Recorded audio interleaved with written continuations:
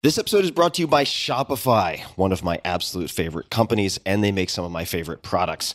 Shopify is the commerce platform revolutionizing millions of businesses worldwide, and I've known the team since 2008 or 2009. But prior to that, I wish I had personally had Shopify in the early 2000s when I was running my own e-commerce business.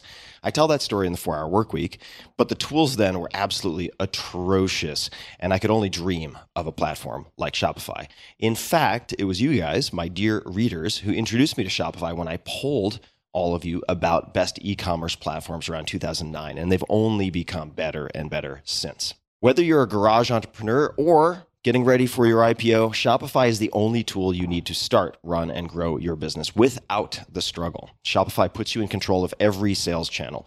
Doesn't matter if you're selling satin sheets from Shopify's in-person POS system or offering organic olive oil on Shopify's all-in-one e-commerce platform. However you interact with your customers, you're covered. And once you've reached your audience, Shopify has the internet's best converting checkout to help you turn browsers into buyers.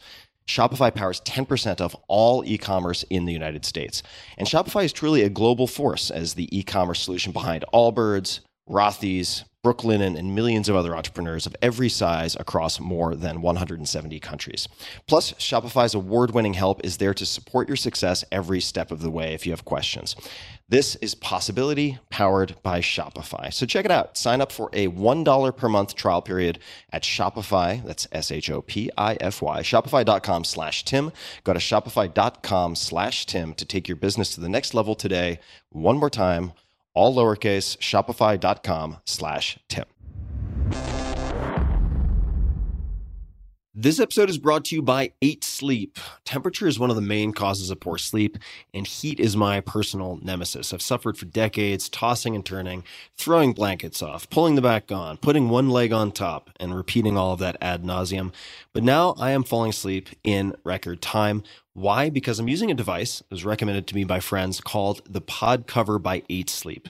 The pod cover fits on any mattress and allows you to adjust the temperature of your sleeping environment, providing the optimal temperature that gets you the best night's sleep. With the pod cover's dual zone temperature control, you and your partner can set your sides of the bed to as cool as 55 degrees or as hot as 110 degrees.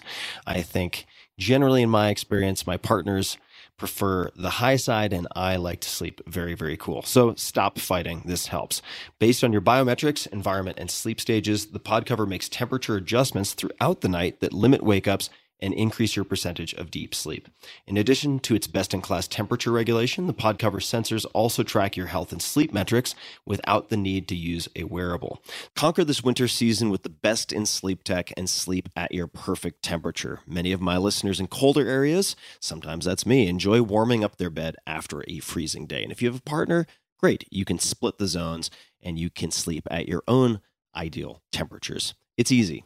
So go to 8sleep.com/Tim, spelled out 8sleep.com/Tim, and save $250 on the pod cover by 8 Sleep this winter. 8 Sleep currently ships within the US, Canada, the UK, select countries in the EU, and Australia. Optimal minimal. At this altitude, I can run flat out for a half mile before my hands start shaking. Can I ask you a personal question? Now would seem an appropriate time. What if I did the opposite? I'm a cybernetic organism, living tissue over metal endoskeleton.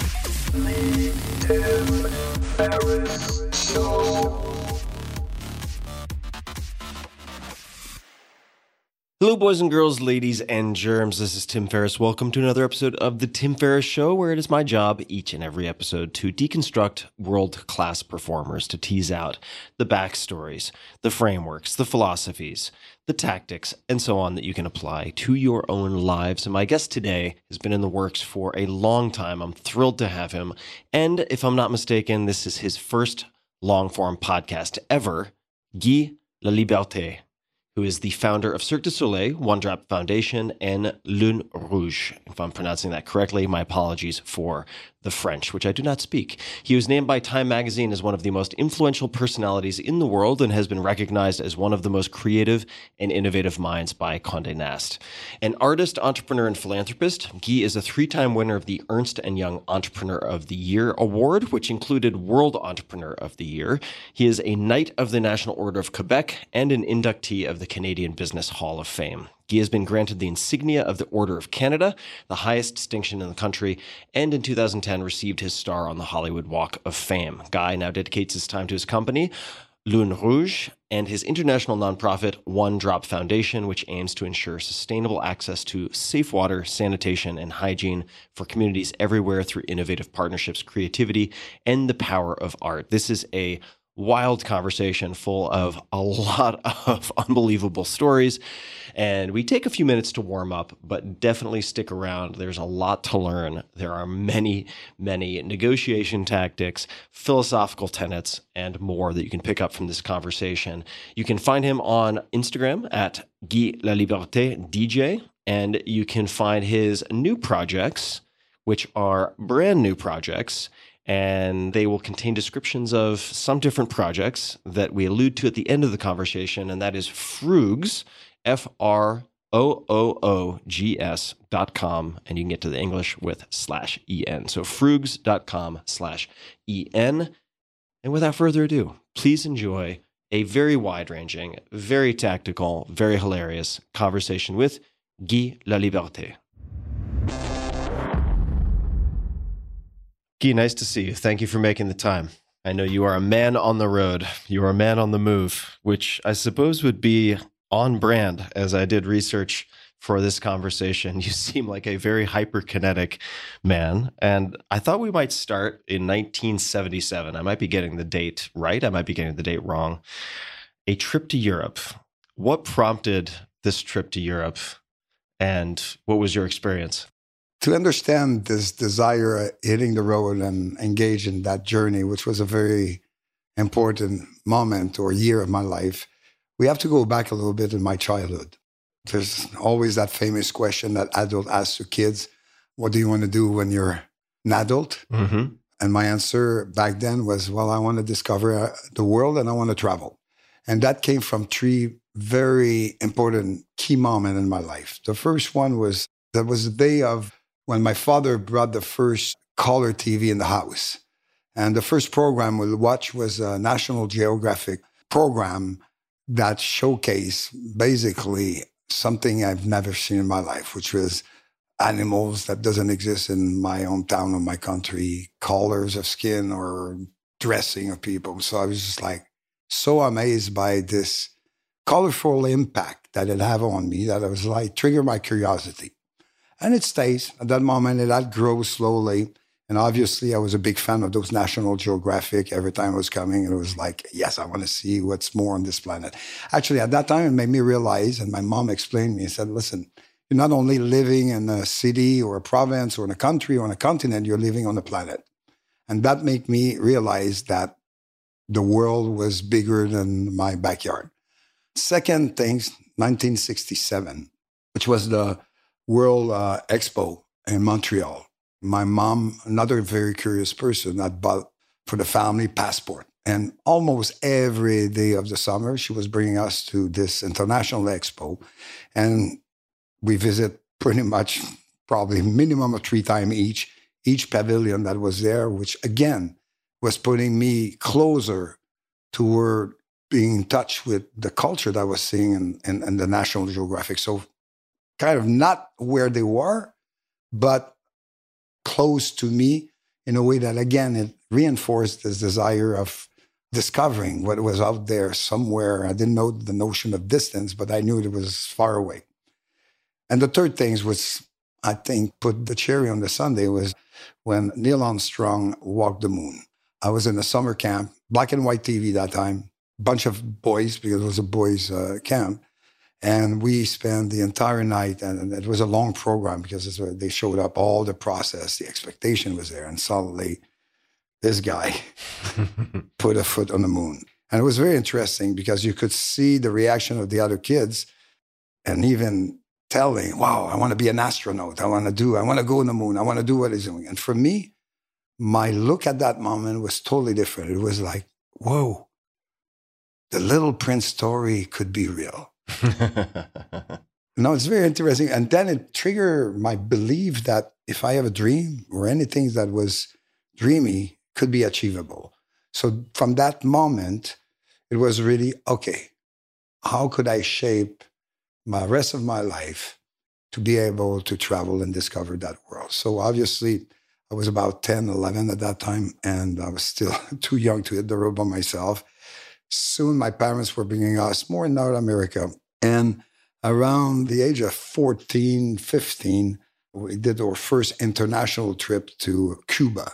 And then this is where I discovered green tomato. Beautiful long legs, women dancing, dance that doesn't exist in my place. Colorful music, happy dancing. So it's just like, wow. And blue color, the ocean of the sea and the ocean and fish that doesn't exist in the lake.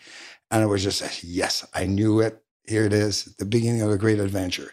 But at that time, obviously I was a minor. So I really started to engage in discovering my province, hitchhiking, going in a theater festival, music festival. And at the same time, I pick up the accordion of the family of my father because I come from a family of musicians, but traditional music. And I start to realize that maybe I could activate a little bit this adventure using music. So I took the time to prepare a little show of myself, sing songs, storytelling, music, and then short after connecting with a couple of other musicians, creating a band, and that for 3 years permitted us to travel around Canada and a little bit of the States to encounter other musicians, to play on the street, play in a music festival. So I realized that, hey, listen, I could have fun playing music. I discovered through this journey the beginning of the pleasure of entertaining people, but mostly I was able to always go further and further geographically. And then obviously after a couple of years, 18 years old was coming soon, and it was just like, I'm going to Europe. And I had enough money to pay myself open tickets for a year, and about $50 in in my pocket. But an amazing number of contacts that either had met over the previous 3 years, or people that had been in Europe say, hey, you should go in this bar to play. You should meet that person. He's an interesting musician. And went out, hit the road, and basically spent almost a year in Europe discovering and the pleasure of playing in the street, realizing the impact of making people smile. But mostly I was achieving my dream. And I came back with more money in my pocket than I left with. You came back with more money than you traveled there with. So I assume, and please correct me if I'm wrong, that means you were busking and entertaining and Correct. Earning money in that way. What were the keys to good busking? What did you learn about effective busking? First of all, where do you busk? Because it's not every corner of the street that you can get your bread and breakfast money. So one of them is really to rapidly identify in a city where's the hot spot for people to busk. Okay. And obviously there's already busker when you arrive, so you don't invent the wheel, you just observe things. But then you have to deal with territorial situations. So you have two ways of dealing with that. Either you provoke and you confront, which normally is not the right way to do, or you engage. You engage in the street neighborhood, which is not always busker, but it's also a lot of different people of all kind, very colorful, very misfit people, very disrupting people, but also amazing personality because a lot of artists are there, musicians. So you engage in a community that belong to the city. But what I realized is basically there's two things the busking business in Europe. It was the permanent people, the people who live in that city that didn't move, and they were the one that was there every day. But there was the traveling people. I rapidly recognized that if you play the game well, if you're socially engaged and respectful of certain rules that exist, and you have to learn about them, then you engage in a community that is really supporting of each other. And then you make friends, and then you decide with the traveler when to do, 2 weeks with the violin player, or a week with the belly dancer, or the fire breather person. So through this experience, it's not only encountering a community that was much bigger in Europe than it was in Quebec, because, obviously Quebec, we have the climate factor, which is a little difficult to busk at minus 30 on the corner of the street in Montreal. So the timeline is pretty limited. And also the population is much smaller. Paris was my base at the beginning because this is where I speak French, arrived there. And from Paris, then I met a lot of people And then you start to engage. Okay, do I go to Ireland? Do I go to that festival? And I kind of like organically, the rhythm or the speed of the wind, it's like, I was waking up in the morning. I was like, okay, let's go there, hitchhiking. Again, depending the success of hitchhike, you could arrive on time or not. So it was this journey of going from one place to the other one with people who are alone and making friends and engage in jamming, making money, learning. This is where I learned all my fire breathing things, a little bit of the performance side of a busker, because there's a music side and there's a performing side. So this is where that I start to also engage in learning. I've never been a specialist of things, but I've always been a very good generalist. Time after time, I was practicing things. And basically my offer to the street was a little wider at the end after a year. So let's talk a little bit about your mom and dad. How did your values differ from perhaps your parents when you got back? Maybe a different way of looking at that would be asking what their hopes for you were, and then what your hopes for yourself were. First of all, my parents were amazing characters to start. They were entertaining, not knowing they were entertaining. My father probably a little bit more. My father had this way of triggering reaction to my mom, and it was create an amazing, funny, dramatic moment that was trigger their own story to be shared with us, with the children and my friends. They were entertaining us all the time. My mom come from a very specific type of family. Both of them were very poor. My mom worked her ass out to be a nurse, hit the road at the age of 18. She had her stud baker at 18, hit the road to California as an adventurer with two other nurses, workaholic, musician, piano player. My father come from the other side. He was coming from a neighborhood in Quebec, which is like a bunch of kids hustling, playing tricks, having fun, and getting away with it by just being what some people would think bad little boys, but they were having fun. And actually, it was another wheeler dealer. He always made his way, got broke so many times because he was a gambler. But, he was the most amazing entertainer. He ended up his career as vice president of an Alcon company, not because he was former, went to school of that, but because he was the best person in the company. When the international client was coming to Montreal, he was organizing all the party. And all the client was going back signing the contract. And whatever it needed, he was organizing it. So I learned these things. And by the way, and this is pretty special because I not met many people who qualify in that. In all my life, and many years after I grew up, or still now, I never heard a bad word about my father. It was always Gaston, clean, amazing guy. My father was always smiling. It was always like humor, smiling, not reacting to things. Where my mom was that little scorpion. It was like she was picking. It was mama controls. And the dynamic was interesting. But I grew up in this type of family. One brother, we were fire and water together, but now we're best friends because we're both parents that passed out last year. And then the grand family, my father was coming from a family of 7 sisters and him. And the grandmother had a twin. So together, on the father's side family, there was about over 120 people, uncle, aunt, and things. And every weekend, in one of the house, and nobody had money. Nobody was the rich one. The richest one was the uncle that had a printer company. He was printing pamphlet and stuff like that. They tell you a little bit how rich we were. But every weekend, somewhere in one of the house, there was always, from Friday night to Sunday night, 48-hour party with the kids. I remember we just sleeping on the floor, 10 kids piled on that. They were doing music, play cards, have fun, drinking, getting drunk, singing, arguing. And all my life, I've seen that family supporting each other in terms of when one of them was screwing up, there was never judgment. And, this is what I grew up on. So my roots is love. Support, is community spirit. It's like understanding that nobody's perfect. So I learned a lot out of that. I didn't understand it at the beginning, because obviously when you grow, especially at the teenager moment, then it's starting to be a little confrontation. And there's many stories I could tell, but I don't think it's relevant. More than saying in their heart, they try to educate you, the parents, in terms of what they believe is a good thing for you based on their value. So at that time of my childhood, being a doctor, being a judge or whatever was the consecration. You know, you're an engineer, you get a good salary, you have security.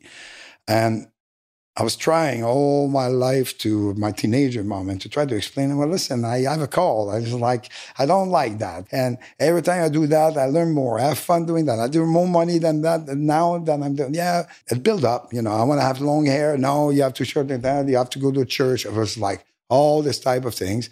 So I was very confrontational. And actually, they helped me because when they were punishing me, they were putting me in my room. And this is where I learned music. This is where I was practicing my music by rage. I was transferring my rage in not being dark. That being said, I was in a dark moment from 11 to 14 for other reason. But when my parents was all of that, then I left home at 14 years old. It was enough is enough. One amazing moment in my life. One teacher, moral science, because you could have the option of Catholic, you know, or moral science. Obviously, I was rejecting the religion, but I was interested again in the moral sense. And then one day, he threw a text to all the students there. The text was about Khalil Gibran, the prophet. Yeah, I have a copy at home. The page about the children. Where it said, the children are not your children. I was just like, it blew my mind. That text was everything I want to say to my parents. So I think within a week or 2 weeks after, I got in conflict with my parents and left home, hit the road because they wanted me to cut their hair and there was another things. And I took the page and I wrote on the piece of paper, when you will understand that meaning of that text, we'll be able to communicate. That's pretty brutal at 14 years old when you throw a text like that in the face of your father and mother. And actually, it was a very important moment in my relation. The first, this is where the first time I stand by my thing. Before I was arguing, I was screaming, I was like bitching, but this is really what I say, enough is enough.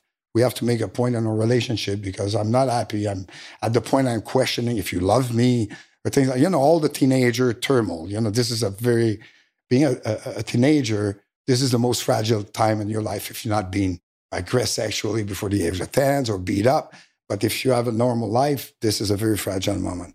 So obviously it came back. My mom was crying and stuff like that.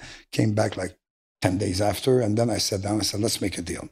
We don't agree a lot of things, but I will continue my school. You pay for my lunch, my clothes, but I want to be having the right of keeping my hair long. And second, work to earn my own money to pay myself what I want because I'm tired, Dad, of every time I ask you something, you ask me to do something for it.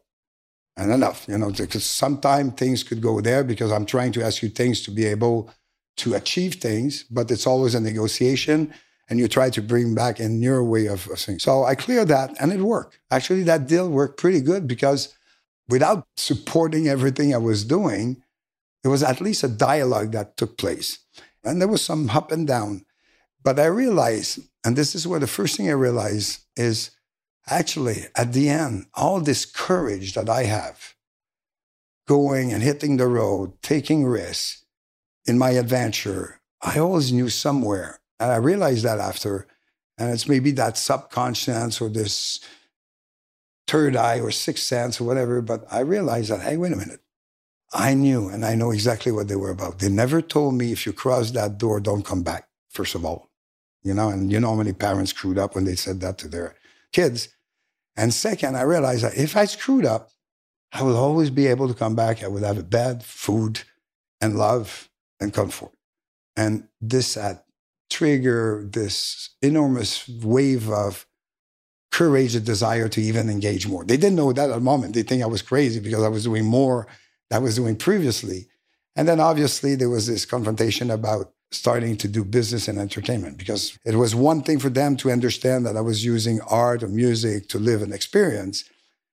In our conversation, I always made them believe that I will come back to schools, but I was always every year extending the return to school. But when they realized at the age of 9 that I was shifting and I consciously made the decision to not go to school, but give myself the chance to live out an entertainment, whoa, that was difficult.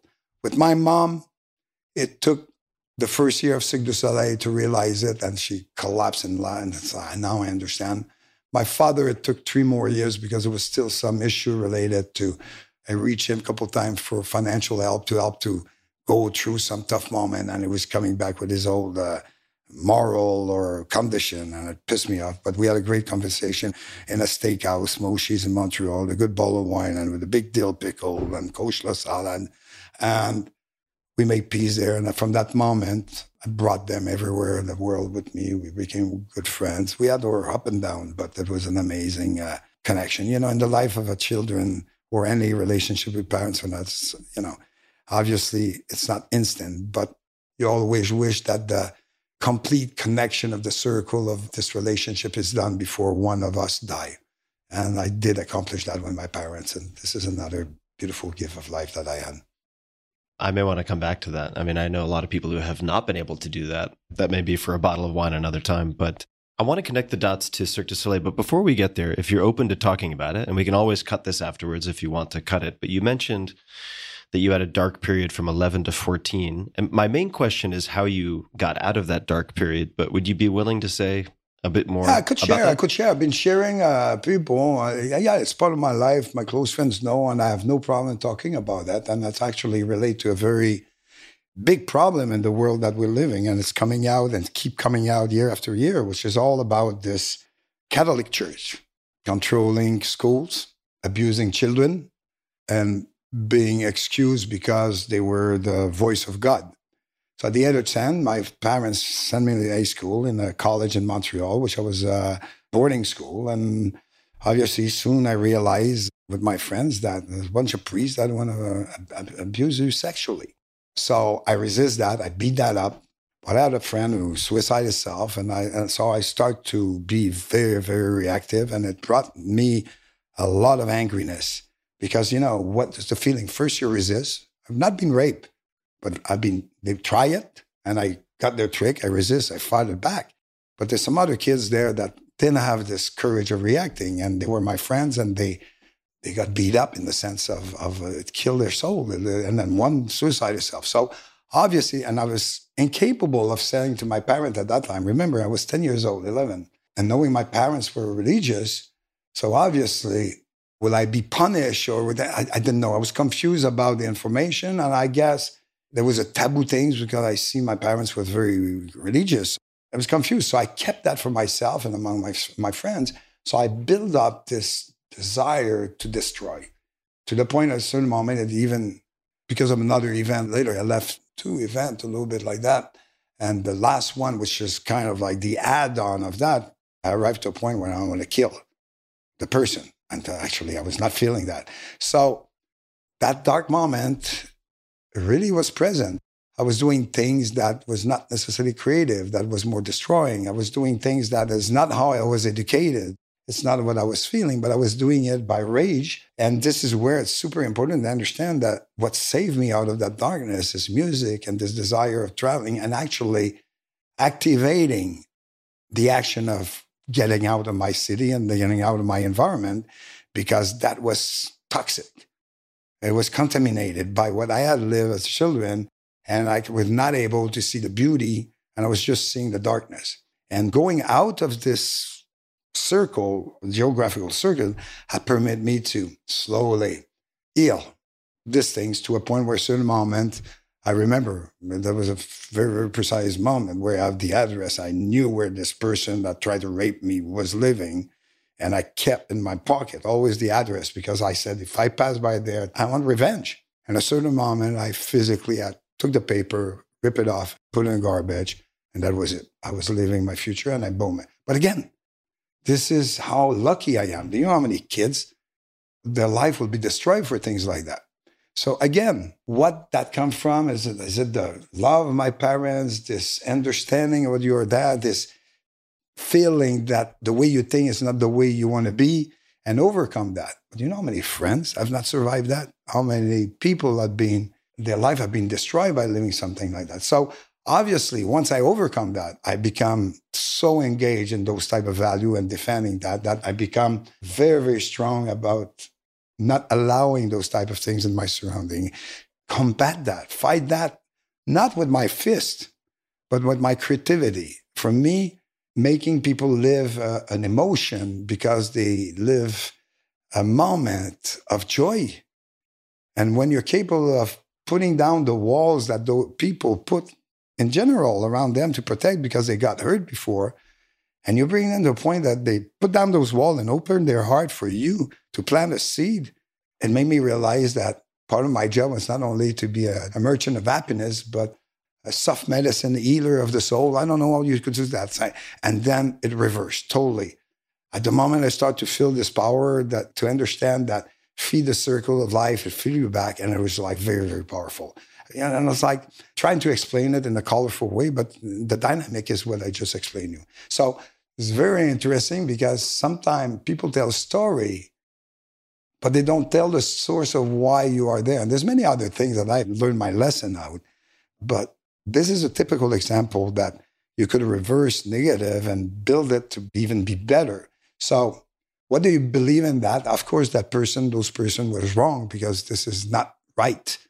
But on the other side, if I didn't live that moment, maybe I would be a different person and not realize very young in my life that, wait a minute, no, I would not be, and I would not use that type of power over other people. So it's very interesting. We could talk and talk. This is my philosophical part of the brain, but those are typical way that I learn out of everything I engage in.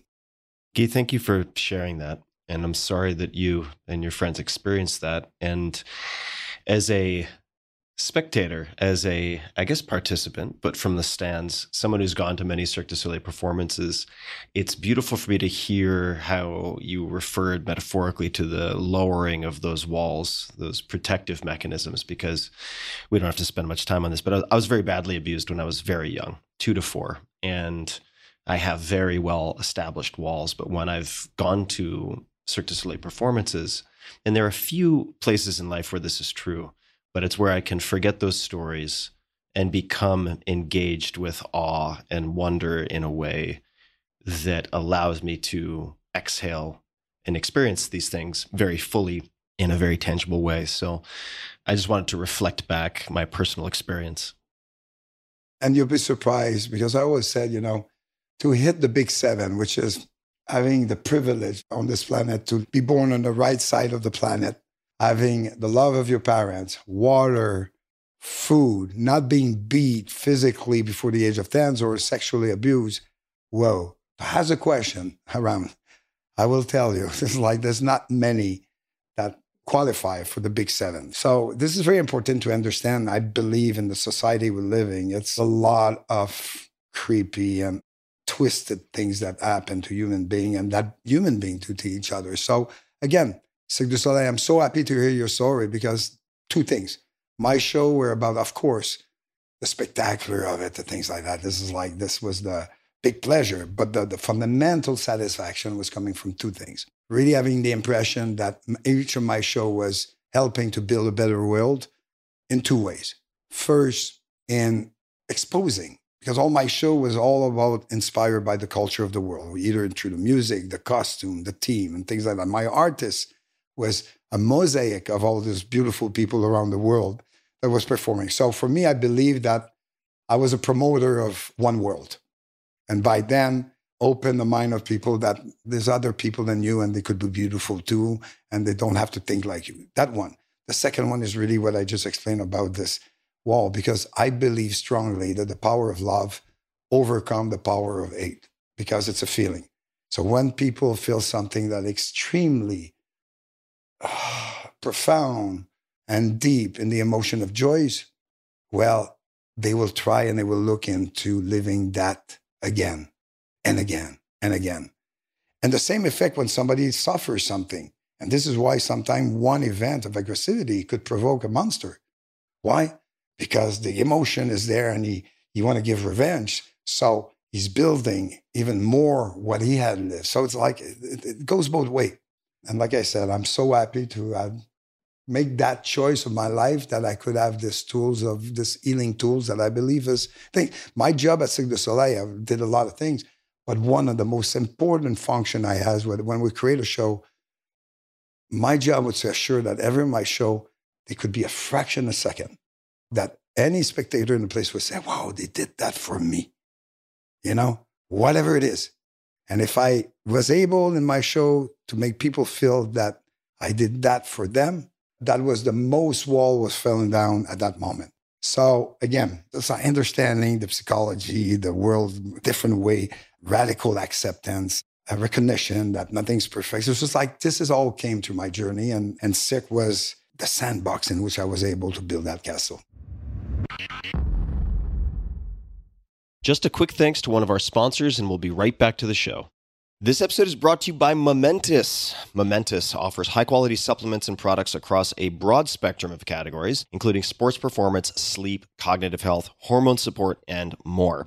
I've been testing their products for months now, and I have a few that I use constantly. Personally, I've been using Momentous Mag-3 L-theanine, and Apigenin, all of which have helped me to improve the onset, quality, and duration of my sleep. Now, the Momentous Sleep Pack conveniently delivers single servings of all three of these ingredients. Momentous also partners with some of the best minds in human performance to bring world-class products to market, including a few you will recognize from this podcast, like Dr. Andrew Huberman and Dr. Kelly Starrett. Their products contain high-quality ingredients that are third-party tested, which in this case means Informed Sport and or NSF certified, so you can trust that what is on the label is in the bottle and nothing else. So check it out. Visit livemomentous.com/Tim and use code Tim at checkout for 20% off. That's livemomentous, livemomentous.com/Tim and code Tim for 20% off. Let's track your path to the sandbox, because there are many people who busk. I actually did a very small amount of busking in Paris, actually. Well, but it pissed everybody off because I wasn't asking for money. I just did acro yoga with another woman who was there. Place Beaubourg? I think we were actually near, I'm not going to pronounce it properly, but near the gardens. What is it? Tuileries? Something. Ouais, les Jardins de la Tuileries. Yeah. Yes. Les Jardins de la Tuileries. I was close. So we were in nearby in front of the Louvre. In front of the Louvre. Exactly. And there are many buskers, many people who busk, but very few people who create something like Cirque du Soleil. So you come back from Europe. Could you describe some of the key decisions or moments leading up to Cirque du Soleil after you return? Actually, when I came back, I was not yet decided if I was going back to school or not. Again, I find another way to extend a year not going to school, to tell my father, well, I need to make money now. Could you help me to have a job? He had a friend who had a factory to do a window for the RVs and trailers. So I worked there for months. Obviously, this was a factory job, but it was bringing a little money while I was playing in bars with music and still wheeling, dealing, anything that could sell on the side. What kind of stuff would you be selling on the side? Not anything. Baseball cards, anything. Anything. I will find anything. I was able to see opportunity to make a buck on anything. So you just like buy a bicycle at a yard sale and then sell exactly. it to somebody Something else? like that. Or buy, wholesale a bunch of jeans and going things and making $5 over the jeans. That's cool. Whatever. I was a wheeler dealer. I was a hustler also, I was good at backgammon. I was like a pool and stuff, a little bit of everything. I always I'd like to put to challenge. I love competition. I said same competition amongst people. I think this permit you to, it's like playing poker. You discover personality of people by being a good chess player. That's nice. And actually it's something I apply in business later on. But at that moment, we're talking about when I come back to Europe. So 1978, 79, got that job. And then there's another friend my father had, because at that time, the biggest job you could have was to go work on the dam in the north, the electrical dam. The wages there was like, you were sent there, you had the highest wages, extra hours, you were working 7 hours. It's like you were doing so much money. So my father got me that job. So I go there. Then 3 days after I arrived there, my syndicate go on strike. Your syndicate is like the union of the workers? The union. Got on strike 3 days after. Here we go. My summer is screwed. My money is out. Bad timing. Then I come back. They want me to go picking. I have nothing to do with their things. To be honest, it's a community that I didn't even engage with. It was like, I didn't know. I didn't feel emotionally engaged to go pick things because they were giving you a check, small check, but they were giving you a check.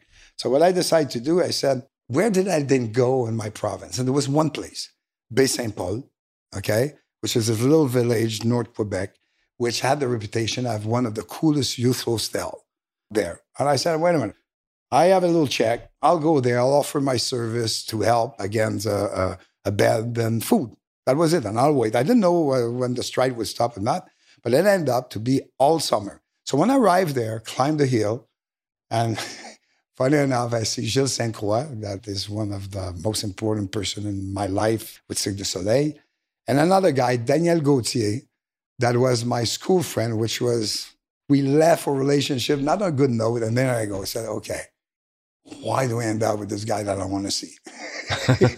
But he's part of this. It was a nonprofit organization, and I arrived at the time where they were shaping the youth hotel. So we prepared the things. I got the job of animating. So I was in charge of the party. You were in charge of parties at the hostel? Exactly. Okay. Parties, organizing things. That's what I was good at. I always been good at doing those things, organizing trips and stuff like to Louisiana at 15 years old, running the Mardi Gras. I have many of those mini stories there that we could talk for a long time. But this one was an important one because first, the deal was, they were telling me, we cannot pay you, but we could offer you a roof and a bed. I said, that's okay with me, but could I have maybe the opportunity of making a little more money? I said, I'll organize your party, but I want to be able to pick up every beer bottle on the site and earn the money of the beer bottle. Oh, like the redemption, like you get the exactly, the 2 cents or the 5 cents. Yeah. But I'm telling you, after every day there was a truck on empty bottle. I made so much money going back and selling every day those bottles that I end up having a with little contract of music and the bar and the cafe. I end up having a pretty decent thing. And this is where Gilles Sainte-Croix, which was coming out of, was also a very interesting misfit creature. He was just coming back from an experience at Bread and Puppet in Vermont. I don't know if you remember. I just heard about Bread and Puppet or Bread and Puppets for the first time from some of my family who live in Vermont. Literally last week, they just told me about it. Because you're probably too young to remember that. They're still there, but at that time, there was this leader, and the Bread and Puppet movement was anti-war, right? It came during the Vietnam War, and they had that farm in Vermont that they shaped and they had a magic wood, and every year they were doing this festival, and they were the master of stilt walking. And Jill came back of that and said, I have an idea. Let's do it. I'm doing music. We're doing a little theater. He said, let's start a theater troupe on stilts. That's the end of 79. Then in the falls, I got called for the strike sale, and I go back to work on the dam. And Jill, in the meantime, choose another partner. I said, okay, well, you're not doing a collective. You want to do business? Fine. I said, but I won't hire you. I said, well, listen, I'm going in Mexico. Came back, went to the dam. A month after, Jill said, I have the grant of the thing. Do you want to be an artist in my troupe? I said, I don't know. So a grant, this is from the government? The government, yeah. Basically, they had those grants that you could have enough money to pay salary for the summer. In that region of Quebec, it was very simple. 80% of the population was working on grant salary during the summer and get the unemployment check during the winter. This is what that region is about. So basically, you need 20 weeks to work to get your check the rest of the year. And that's what the life, and most of the people was living on that pattern. But I didn't know. So what I said to my employer, I said, listen, I didn't have a house. I said, my house just went on fire. Could I have a couple of weeks to just go organize the thing?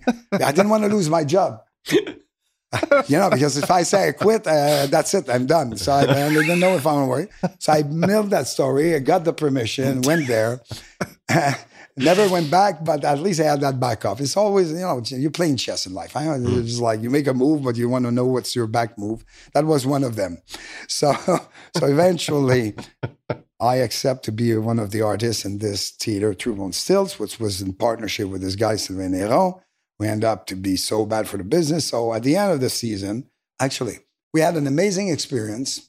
It was the summer of my first big love in my life and an amazing theatrical, original experience, but bad relationship with the management, especially that guy. So everybody was like, we don't like the guy. They end up bankrupt at the end of the season. Gilles said, well, it's like I'm making mistakes. And we all decided to create a nonprofit organization, buy back the assets, and started under a new company, which was the foundation company that we built Cirque du Soleil with in the future. So step 2 of that was to manage. And then I was tour manager. I was like assuming a marketing business function. I was able to give my skill. And we had an amazing 1980 summer. This is the year also of the federal election. I was a candidate at the Rhinoceros Party. You know, there was this like crazy party that was promising anything. I was a political candidate. We have a lot of fun. Quick question. So was the performance at that time still mostly theater on stilts, or had it changed? Theater on stilts, music, fire breathing. But that moment, I really had mastered, I would say, in all the skill I had, probably fire was the highest level I was mastering. So I had my pyro license. I was one of the best fire breather in the world. I was developing device to manipulate fire. I was organizing show with fire. And this was my personal, I would say, the feature. And I was very proud about it. And I was recognized for being one of the best Quebec fire player or fire master. That being said, then we did one season. And the winter, I was always, again, 20 weeks of work. And people were going and getting their paycheck for the rest of the winter. It was not my style. For me, it was about, okay, the job's finished. I was hitting the road all the time, south. One time on a motorcycle, going to Montreal, Key West, then San Diego, and then jumping there. But in 1979, 1979, at the end of the first year, which was my love affair, I discovered Hawaii. Summer was the love of my life back then, first big love. And at the end of the year, it was like the broken heart of my life. At that moment, within 6 months, 7 months, it was like I went from, wow, this is love, and saying, oh, heartbreaking is very hard. It's very painful. So I had to take care somewhere. So I was a friend that was in Hawaii on the big island, like Kona, that said, I passed by and arrived there. And wow, I was discovering a part of the world that I didn't see. And I always wanted to go to Hawaii because my parents told me so many good things about it. And then I was there, and it was very interesting. There was an interesting EP community performer there. There was like the EP side. There was, nice nightlife, simple life, mellow things. But I was still in pain. And it was a very interesting moment in my life. So for the 2 first weeks, it was fun, get to know people. But I had this sadness inside me, and I was heartbroken. And I was getting this little cafe or juice. I was not drinking coffee, but like this milkshake type of things, in the morning at the same cafe. And there was always this old EP there. I remember he was a magician. I learned that after.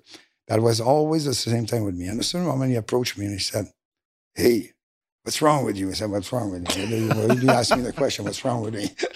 And I said, well, there's nothing wrong. He said, you're not on the vibe. I said, what do you mean you're not on the vibe? You're fighting the rhythm. This guy was throwing me like that. It was like sitting down, didn't even invite himself. He invited himself. He said, wait a minute, I'm in my bubble of pain. And then he just keeps throwing me those things. You're not feeling the vibe of the island. And he said, he said, you know what? I know I'm disturbing you there, but I will tell you one last thing. I said, try to feel the rhythm of the island, and the island will bring you on the right side of your soul. Boom. Okay. What is that? And at that moment, and I could be very thing, but I listened. You have to understand. Remember, Kyle Gibran, the Buffett things, is like my first philosophical reading, and I grab on it. Everything that make poetic sense or whatever, I always got my attention after that, because when you're capable of reading behind the word and the meaning of it, I start to discover, and this is where I start to like words. Before that, it was pain.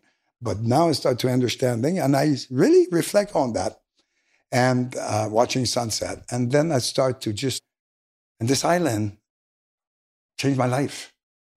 This is where I start to get inspired. I connect with the Lua troops. I was doing my fire ants. I was playing accordion in the Italian restaurant, going and hustling a backgammon in the bar after, and, meeting and realizing that actually so many things at that moment.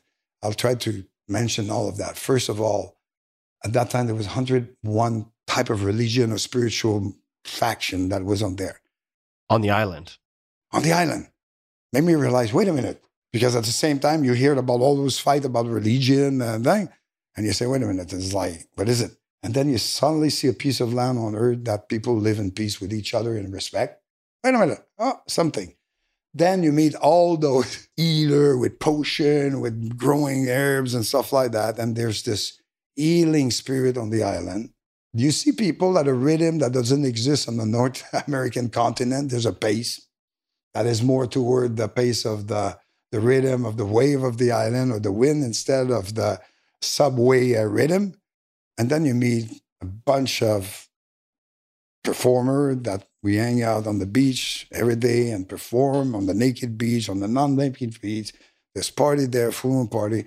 And then I start to, for the first time in my life, got to what I believe still today the closest to meditation on my side. I'm not a meditating guy. It's like I never stop the hamster in the head nonstop. But when I watch sunset, this is a very peaceful thing. And this Hawaiian sunset, this is where I start to think about project. Well, remember, every winter I was coming out of that was the second year of the, not first year and then second. I went there 3 years before we did the Fête Foraine, which I'll talk.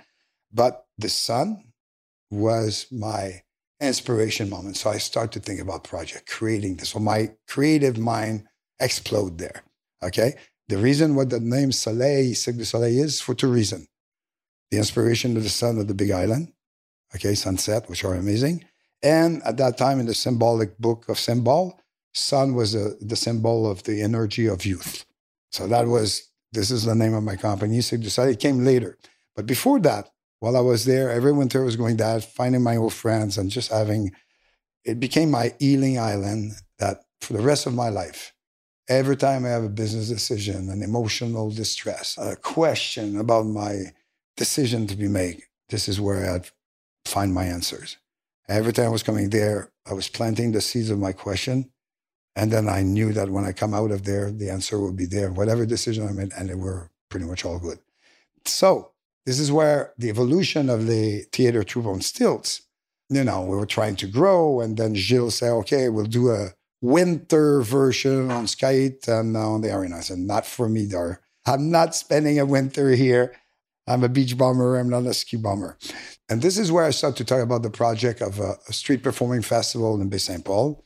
And with Gilles, what we did in 1982, we went into this village, which is very traditional painting. This place is recognized by, this is a peaceful place for artists that paint landscape and things like that. So we were already black sheep there, the youth social people in this village of wolf mentality. You have to understand, this is all the old traditional families that are direct line from the founders of Quebec, the people who got thrown in the boat by the French as bandings and built this country.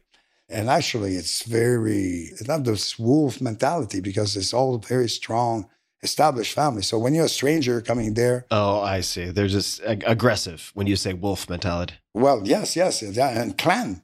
They're very protective. And you arrive, a bunch of people who walk or are in a youth hostel or maybe dancing naked around a fire, taking substance. And actually, the first business that's been opened by our community there is called Le Mouton Noir. The cafe, the restaurant was called the Black Sheep. We made a statement that we will assume the perception that we have. So you could imagine. And they had that festival at that time, which is an art festival painting, very touchy, white glove festival. It's like an institution. And we arrived wanting to close the street and do a street performing festival. So we have to go through all the political level, convinces, and then sponsorship. We're selling, in our program, $75 little business card size in our program to the merchant. But we have to convince the people to give us a chance. And it became a success. It's like financially we lost a little money, but we had the attention of the big city in terms of culture. The merchant was super happy. So the Black Sheep go pitching this crazy idea in this, let's just call it maybe a conservative town, protective town. What was the key to the pitch? I don't know. It's like, I guess, again, it's our conviction. Like I said, me and Gilles is a charming human being. Always pause, never raise him. I was the jester, the jester, the jester, the Speedy Gonzalez guy. I'm always like hands up, talking like that, but with a lot of passion. But we arrived with something I believe was safe enough, colorful enough, business-wise. Maybe it will have a good economic impact for us. So we got a shot. A shot, and actually, pretty well on, obviously. And again, the last day of the last show in the arena, because all those street performers were there was workshop, people were learning how to do clowning in the wood, in the mountain, whatever. We organized a very nice program. You know, it was not a big budget, but people showed up. And mostly a lot of my international friends decided to come and visit us because we were co-booking. The big paycheck was from the main festival in Quebec City, but I got a good deal if I was getting a deal for them in Quebec. So that justified them to come, and I got them for a good price. But we had that closing show in the arena, which was everybody on the scene together. And where the last moment is the fanfare is there, and I'm blowing fire. And that moment is a thunderstorm. And we're playing that track that's called the funambule, which means the person that walk on the wire. It became more anthem tracks. And we're in the grand finale, and suddenly the storm shut down all the electricity, and we're just with the flame, the candle. Super dramatic. And I still have goosebumps. And there was a big, big quantity of the Quebec street performer. And this is where we look at each other. It was so emotional. And we said, okay, let's think about, maybe it would be time to think about creating our own circus. Okay? And this is what inspired me. The first flame of inspiration came at, wow, look at all us together on stage. Imagine under a big top. Start to share that, but obviously starting a circus far more difficult than doing a street performing festival. So we did a second year that was 1982. In 1983, we do the second version of it, and that's greater success. And then we got the attention of the government, because 1984 was a celebration, the 450th anniversary of Discovery of Canada, both celebrating by the federal side and the provincial side. And you have to understand the provincial, we're French-Canadian, we're frogs or French fries, and then the Anglo-Saxon on the other side. And obviously the government want to celebrate, and both take a position, very political. So there's a lot of money that is thrown for cultural shows, activities, or things. So special money. So I've been invited, based on the success of Fête Foraine, to propose a project. And this is where at that moment I said, well, this is our window. So we build relationship with the director of programming, but we're still, remember, I'm dealing now with the government, a cultural minister that is so in the high-end, classy. I'm hanging out with the stars. So you're thinking about a government where this minister of culture is totally star system thing, In all the different department of culture, you have dance, opera, singing, whatever, music.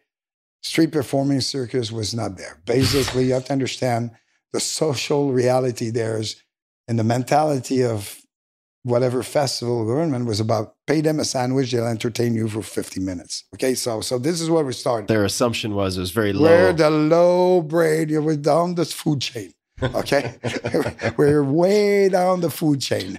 Everybody get the money, everybody get the contract and things. And here I am with one other friend that was Robert Lagueux, which actually is the real co-founder, is not the other one. The other one came later, but there's one real co-founder that left after the first year.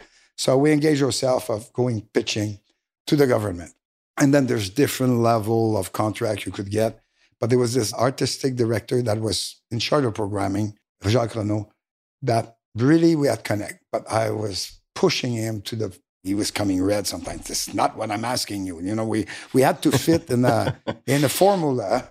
And I'm trying to pitch the first Quebec circus. And I'm trying to explain to him, he believed in it, but he said, you will not be able to sell that to the government. You will not. I said, no, this is the time. And then slowly by slowly, they will oblige us to hire or put in our team somebody that was recognized by the government. A friend of mine, we play with her, but she was absolutely not the same level. But slowly, and I will always remember the deal thing, because there was that famous cap of $1 million contract. And it's not grant, those were contract negotiating. And my project, what I want to do, with some compromise, was costing $1.7 million. But to have over $1 million, you have to do a minister council. So they didn't want to bring a freak like me as a proposed content provider, especially not that minister that doesn't like street performer. So basically, I will always remember you pitch in front of commissary, the minister, and stuff. I have 2 documents on the table. one big cover colors. And I put a corner there and I have a black and white one. Okay. And then because they asked me to stay at $999.99. Okay. $1 under the $1 million project. And I did work. So I present in black and white. Everything of my project, I present in black and white. I said, this is a project. And there's one, of course, I've seen the document. They said, what is this other document with color? Well, I said, well, it's not important. It's like, this is the 1.7, you don't want it. And I raised it, and I'm playing the game, full on the game. No. You're just like, this is what you get for $1 million.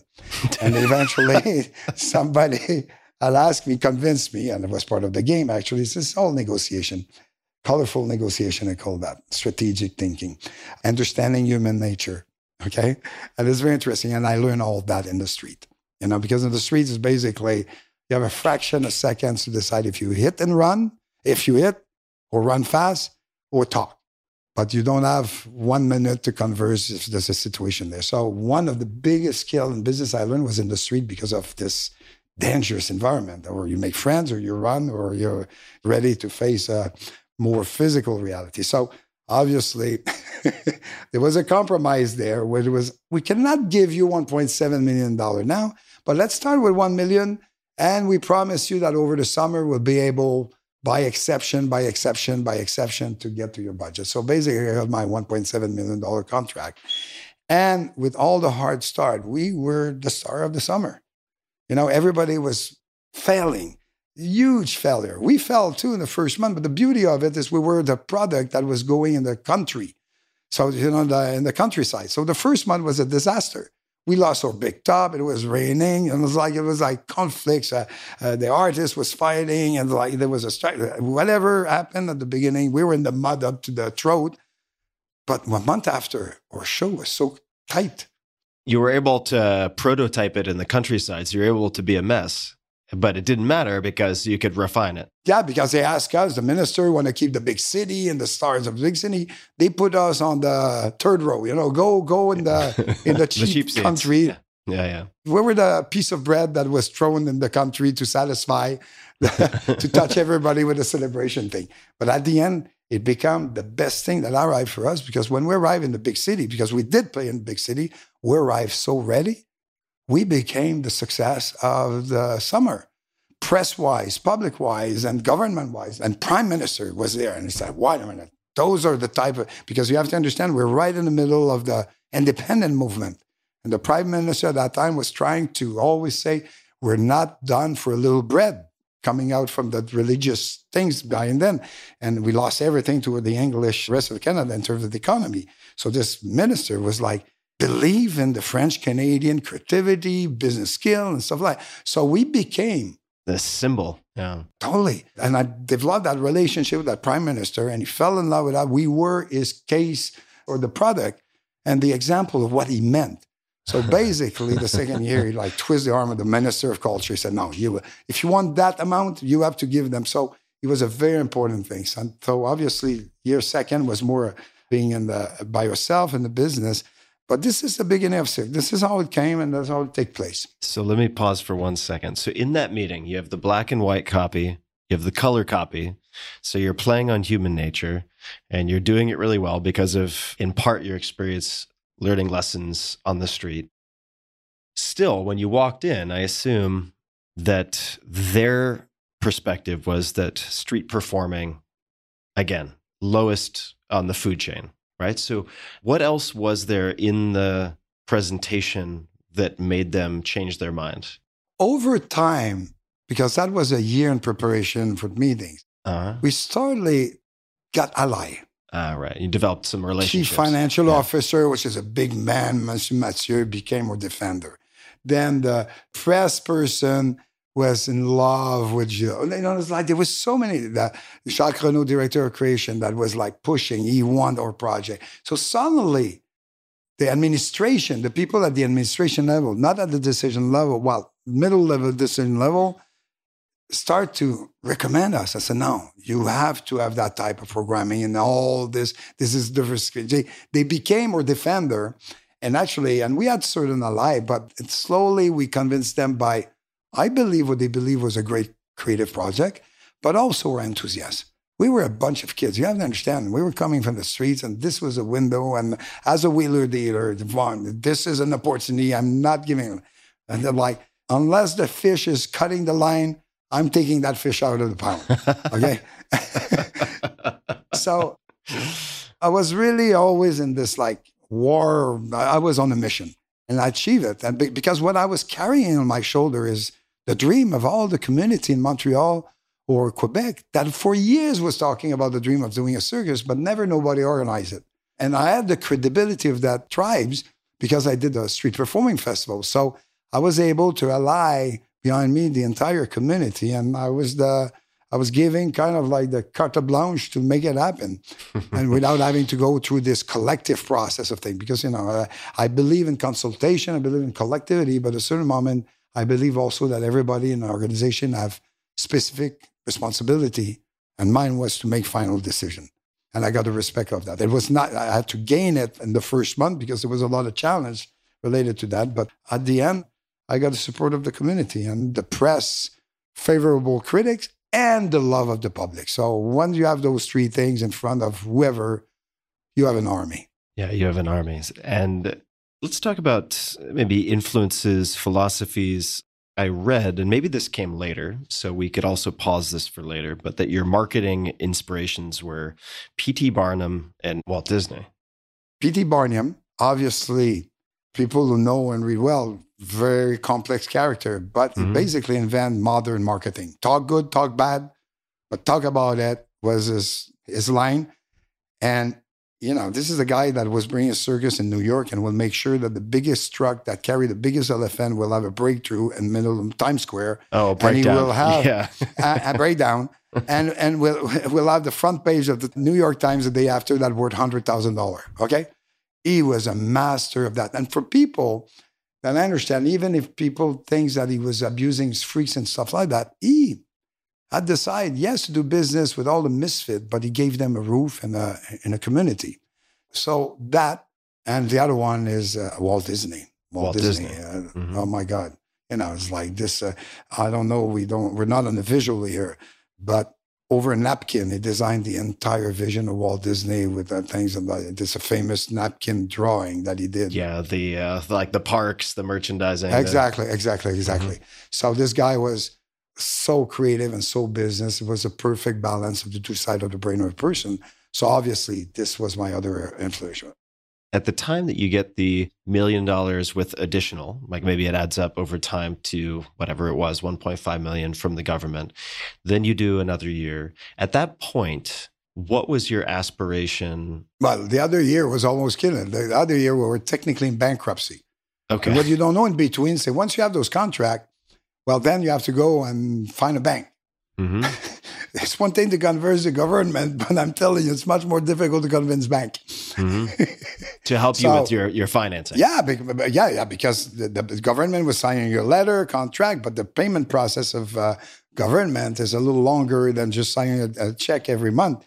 So we have to go and finance and find the bridge, which was banker. And my God, this was like hilarious. I don't know. I think we did every banker within 100 miles around the city we were in. And basically, we're entertainers. They all have a smile, but they all told us no with a smile, saying, well, I like your project, but us bank, we need collateral. And actually, we don't know what we'll do with with a trapeze or a tent or a crane truck or a counter of hot dog if you fail. And you're there, listen, this is a contract. Yeah, but we end up, and it's very, very funny. We end up in the last financial institution we ever thought we could know or not. That was a little bank that was mainly known to finance strikes. So basically, you have a union that have a lot of money and things. When people go on strikes, they need a bank that will manage the strike budget. How does the bank get repaid if they're funding a strike? They take some portion of the settlement? No. Basically, the union have a lot of money, but they use those banks. This is where they put their money in. So this is the number one bank in Quebec where the union put their Deposits their money. Deposits. So most of their members are union workers. Right. There's not a business person in business with them. They're all union. This is a union bank. I get it. Yeah. That have no clue of financing a business or whatever. And this is where and this is the one bank that gave us our first bank account with a first credit line or advance the money that the government, they try, because that's what they get. They're used to that. They use that union would say, okay, give money to those people. We found it. We guarantee the money. So it's in their DNA to advance money to people who have no money because they have people, big bank account that say, we'll pay. Government is the same thing as a union. They have big bank account. Anyway, so in this moment, we established the first year was not risky because it was all pretty much guaranteed. And we end up with 50,000 profit out of the 1.7 million, couple of equipment, but a lot of experience. But obviously it also tell me that we cannot work under the model we did that because it was a compromise. So we had to go to the market, and then we were by ourselves. There was no more grant or no more contract from the government. But we had the prime minister out there that really loved it. And 1985 was the International Year of the Youth, for young people, youth. So that just need me for me, the one thing like that for me to build all the next second year of Cirque du Soleil under the youth banners. And here we go. We build the Cirque du Soleil, and actually, even there, I recognize that we cannot survive with the ambition we had when I built only in our province. We were condemned to export on time. I see. Just for financial reasons, you would have to export. Yeah. There was not enough market. Yeah. Not enough market. You know, the analyze we had on the things was, okay, we could do 3 months, 4 months. But to run a circus, you have to do 9 months, 10 months over the year. And because of the climate and the population ratio, we have to export. So our first line of exportation was Ontario, Toronto, and Niagara Falls. 2 million visitors, whatever, by month or things like that. That's what the government told us you should do there. There's like the biggest tourist destination, Niagara Falls.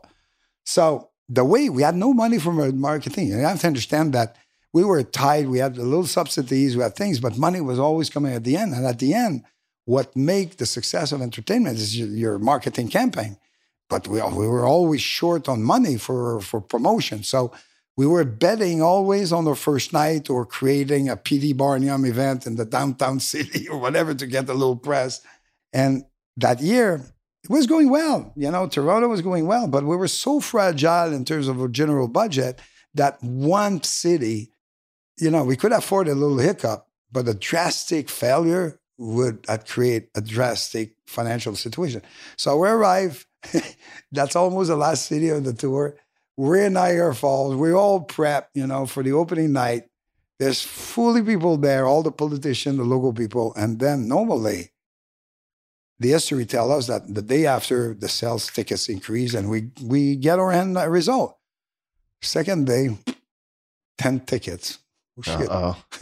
Uh-oh. Second show, 65 people in the room when I have 75 workers. Okay. Second day, 20 tickets. So it went on. I was like, what happened? What's wrong? What happened? And then I have a revolt of the artists. We're not going to play in front of 15 people. This is where the rule of we will never perform. We made a deal with the artists that we will never perform if the number of public is under the number of artists. That was a moment we made a deal like that. But it was catastrophic. So then it's like, what's going on? And we did all kind of things, by page of things. We tried to react, but nothing was working. And this is where a certain moment is like, what's wrong? Why are we that bad or it doesn't work? To then realize that, yes, there's 2 million people passing in Niagara Falls, but the average of stay of people is 45 minutes. And the other one who stay long, they're honeymooner and they are in their room having their honeymooner moment. So we understand that the notion of market study, really. But the result of that is we're technically in bankruptcy. And we saw that. So this specific bank, and this is a true story, you know, obviously we were about $750,000 in deficit at that time. But to arrive there, we had to survive the end of the tour, pay the salary. And if we don't do that, that's it. So we have a list of supplier under $5,000 and over $5,000. We have a payroll to deliver every 2 weeks. And we have our minimum OPEX costs and we cannot bill back, you know, so you have to pay cash. And then we have no more cash. We're coming back in Montreal. We know we'll get a little more money and we could reduce that and not overcome everything. But we have to survive that, because if we cannot bring a little more money to balance a little bit, we're done. And then who's else? We have no money, we not sell ticket. So the banker, this Union Bank that we have like, I don't know, 100,000 that year or $200,000 credit line, start to allow, without approval of his committee. First, it was every check we're doing, we went over maybe another 100,000. Then he said, wait a minute, you know, you're over your line. Yeah. And you know, instead of telling you can't do anymore, he said, please, could you don't do check over $10,000? I said, like, wait a minute, this is the banker telling you. So we do check under 10,000. Then the second call is, please, could you not do check over 5,000? It went down to $500. So he was in. And the last thing we got out of him, it was, I think, a $25,000 or $30,000 payroll, the last payroll of the season. We went to there and said, listen, I know we're way over. It's like, and the guy said, he looked at me and said, I'll lose my head. I have no authorization. I did things that I was not authorized to do as a director of the bank. He said, if this goes wrong, I'm dead. So, but I said, yeah, but please, you're definitely dead if you don't help me to pay the payroll. And the guy released another $25,000, $30,000 to pay the payroll. And then we're end of season. And my partner at that time, Danielle, we look at each other. If one, and we have maybe $20,000 cash that we put aside, and we said to each other, if one supplier come and post an action of claim, like a lawsuit or claim. Well, just claim, just going to court, then it will trigger all the things. Then very soon, what we did is I took all the supplier over 10. I said to the bank, first of all, I said to the bank, could I have 5-6 months? You know, we're doing another tour. We have a contract with the Expo Night 86 in Vancouver. We have good traction. You know, it's like we're popular, but we don't, we're totally, technically we're broke. So I went on with my director of administration and me, we went to every supplier and made a deal. Didn't pay none of them except 3, and then we used the cash. We made a deal, postponed check, 8 months in 12 checks. All of them. They all accept. Why did they accept? They loved us. Okay. They trust us. I think they believe in us. We were upfront, but we had a deal. But, you know, we had a braid of 6 months minimum, 8 months of each of them with postponed and check with the promise that if the cash was coming first, we will pay them faster. My God, this is angel flying, and not only one, this is like 50 angel assigned. And actually, it was about 250 supplier, whatever, for 500 to 10,000. The biggest one, I think, was 100,000. And the bank. And the bank. And the guy, you have to go back. So the bank, I have to ask, so this guy is clearly just breaking all the rules, it seems like, to give you guys this money. Was he, I want to know a little bit more about that. I mean, was he just pissed off at his boss and he was going to quit in 6 months anyway? No. I know, I'm being a bit of a joker, but why would he? I mean, he's risking his job, I would think, doing this.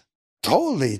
But I guess you have to be there at the origin. We came like, we were a storm of color of happiness. And what we're doing, were what people never saw in the circus thing. So we were inspired, and we were working hard, and we were working on a business plan, and everybody understand if we break that things, it could be a huge success. But we were just young entrepreneur that was living everything a young generation have to face when you do business.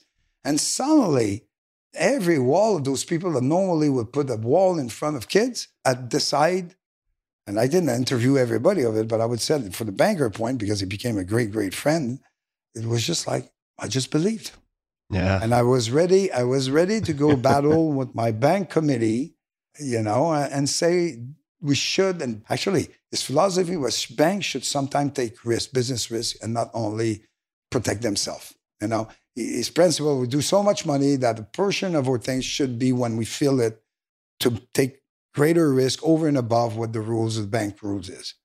And that's what he was defending. Actually, he was using my case. And actually, this bank that we stayed until I sold Cirque du Soleil, we were super faithful to him. And for him, it became the bank that every young cultural enterprise or young things were to go, because they made a model out of that. And they had been able to service there. And it was just like, again, this was a type of thing. And then 86, we went to Vancouver. In 1 year, we pay everybody, the bank and stuff like that. It was all done. And then 87, we hit LA. It was a live or die in LA. Opening night, again, it worked. Almost died that night. Wait, did you say you almost died that night? Well, listen, that day, okay? You have to Okay, yeah, understand, we're going to Los Angeles Festival, Art Festival, super, again, institutional things. Director of programming he came late. He said, well, we're interested, but we have no money to book you. I said, well, like, she said, I'm going from Quebec to Canada. I have to put everything on things. And one of my partner was saying, well, let's go to Vermont. So what the hell? Vermont would tell you if we will be successful or not. We have to hit the big city, New York or Los Angeles. And we had an opportunity there. So I made a deal with the Los Angeles Festival. I said, okay, I'll go. I'll take my own risk. But please, could I have the opening night, okay, of the festival? And please, could you just at least make sure that in your promotion, your generic promotion, you put us? And I said, third, could you make sure we have good press, the big name of Hollywood on the opening day? But here we are. We're in Little Tokyo, where they put out in Little Tokyo. Yeah, it's everybody else is in the forum of that, all the big institution. They threw us in the middle of the worst neighborhood there is, Little Tokyo, okay, downtown LA, in a site that is the middle of site, which basically is the middle. On one side, you have one street gang, and the other one, you have the other street gang. It's one of the biggest crime place things that is like murder all over day. It's just like, wait a minute. So we end up having to deal with the neighborhood there. So and we have to, we have two choices. Either we have security things. So we decide, I've been able to negotiate kind of a truce between the two gangs, saying, listen, I'm coming. I come from the streets. I put all my street history behind. I made them laugh. I did the clown of myself. I got their approval. Why? Because I said, your wife, your kids, I'll give them job. Okay, other than selling drugs or killing people, whatever, or stealing. My God, 2 memorable moments, okay? And it was a very interesting because people tell us, put 20-foot, no, I cannot afford 20-foot things. We'll give job. So everybody had a job, the security, parking cars, cleaning, ushers, selling hot dog, whatever. Everybody that was hired from the two gang there. And actually, I think for a very long time, that was the first time they were not killing each other in the same roof. Anyway, so there's 2 events that happened that made me laugh. One is about that opening day, which you see people arrive, the big limo, the big Mercedes, the big Rolls Royce, and they give the key to the hood. Yeah. This little kid that usually will break in the window, and the guy was like going park the place in the worst place you could park that type of car. So just that thing was just like, wow. Just that for me was an interesting mission accomplished somewhere to be able to make that kind of. But the most freaky moment was the opening was in the afternoon, and it was so hot. And people arrive, and Hollywood, they don't arrive on the dot. It takes fashionably 45 late. minutes. Yeah. Oh my God. As we were dying, just that. It's like they had people, it was like 100-degree, people were sweating, and then, it's not complete. And the organizers said, well, wait a minute, this star is coming, he's on his way, So we decided to send the clowns to animate the place. And you have the mayor, you have like the governor, it's like all the big shebang is there, and they're on time. Okay, so they're just sitting down waiting until they're inside. And then my clown go, because we have to give a little animation pre-show. So I said to my bunch of clowns, okay, just go. Don't do the things of the pre-show, but you have enough tricks to make them laugh. My one Benny clown, one of them is clown. First thing he's coming with a hose, a water hose. Oh, water hose, yeah. Water hose, open the hose and start to spray everybody and things. I said, I'm dying. I said, I will really die in LA. And then suddenly, a fraction of a second, because you could see people reacting in Seoul. And then you see the first body talk, but there's suddenly a bunch of people all together. Give it more. They stand up and it's like, give me more water. Magic moment. Wow. Then we did the show. That could have gone a lot of ways. Yeah, that could have gone. That's what I'm saying. I thought it was going the other side. So finally do the show, standing ovation. And the day after is like sales. So we were sold out. And it was the beginning of never looking back again. Wow. We did have bumpy road and stuff like that. But from that moment, there's only 1 year, the year of a growth crisis in our growth, that we lost a little money. But since then, except the bankruptcy year, we've been doing money, never been on a deficit year. It's interesting. Super interesting. So if you look at LA, so you told a bunch of stories about LA, you're headed to Vancouver. You do really well in Vancouver. You don't want to repeat Niagara Falls, obviously. Now, Vancouver is very different from Niagara Falls, but was there any planning or changes that you made to the preparation before going to Vancouver that made a big difference? No, you have to understand that we start to build wealth, on reputation, and we're able to do media deal. So we're starting to be much more strategic in our communication. Remember, the first year was very difficult because we have all the money for the operation, but we're very tight. Suddenly we start to generate cash flow and profit. So again, it's support a good campaign. So we're able to buy a full page in the New York Times and hit and create, I would say, attention. We were very famous to every opening night at that time. It was an amazing party that everybody wanted to be there. And then after that, sales was going. And the model was click, click, click, click. And then we expand 2 shows. And then the breakthrough of Vegas with Steve Wynn. It was just like life or the universe. And it was presenting us opportunity. And our eyes was enough open to see them and seize them. Because it goes both ways. And I believe this is something that's very important for people to understand how we were thinking. Is that somewhere in this space or this dimension, there's something for us and we have to find it. But not only we had to find it, but it was coming to us. And this is all the notion of the blue ocean concept versus the red ocean environment. We basically create a blue ocean and so if we were ahead of our time, we packaged. We didn't reinvent nothing. The art form of circus was there. We just put color on something that was very dusty and apply a theatrical approach versus a circus show approach. And we R&D, and once we start to have money, we reinvest for supplying our organic growth in the same time that we're building relationship and having access to bank money. So we became great business people. And that always related to when, at the beginning of Cirque, when I tried to convince bank, put a place on the board where nobody wanted to be a board. I said, well, now I'm condemned to play business. And I still had play business and had fun playing business because it was always about the game. It's like we come from nothing. So what was the worst situation? Go back to nothing? I couldn't live that. That's where I come from. And while I was seeing successful people failing because they were starting to nurture to not having tomorrow what they have today and start to nurture fear. And it was like, no. Could you explain that a bit more? I've seen a lot of successful enterprise. There's many things that kill success. Right? The first one I've seen is about once you have success, you get a lot of reward financially, economically, and then you're starting to nurture the fear of not having tomorrow what you have today. Right. And then change your entire way of addressing things. So suddenly you're not the same person. You don't address your business the same way. You don't address your vision and things because you nurture fear. Okay? So my say of that is like, danger there is. But please, evaluate danger, don't nurture fear. Because at the moment you nurture fear, there's a good chance that you call your fear and the result of the fear. So that's one thing. And I've seen a lot of entrepreneurs shifting their way of being, shifting or transforming what they are and deny where they come from. So at the end, not being themselves and having a business of success, changing their soul, their way of doing things, and become other people, which again could affect the result company. And the other one is more recognizing or realizing that at a certain moment, you're not the person to bring your business or your baby to another level. To be able to step out when you realize that you maximize, for different reasons, your contribution to the success of your enterprise.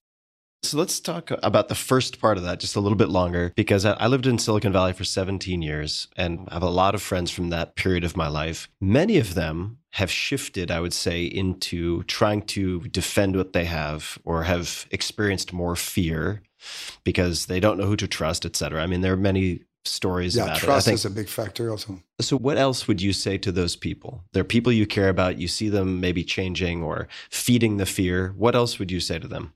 You mentioned something about trust. There's a thin line between wasting time of doubting versus trying to see the best side of a person and work toward making emerge of a person as best side. And this is conversation I still have, whatever, with my kids, with my ex, and the actual business, is this notion of to which level you trust without compromising the fundamental. And this is very difficult to conclude because I've lived the two spectrum of that in life. I got some of the best reward by trusting people and focusing on their beautiful soul versus their dark side. And that has been very rewarding. That had provoked the observation that people have sometime when you have give them trust, they will fall in the trap of falling in the greed, ego, and power side of life versus the love, respect, and trust side of life, which is what we had built our things with. And that brought me a lot of deception to people I really trust, that I believe that we had enough experience together and they fell on that part. And again, it happened in my own little ethos, but look what's going on in the world. You know, we're driven by this tension between the two sides of it. And obviously, the people who are driven by greed, ego, and power, every morning they wake up and they're thinking about how they could be better. Us, you know, on the side of the love, peace, and love and stuff like that, we get it on the face.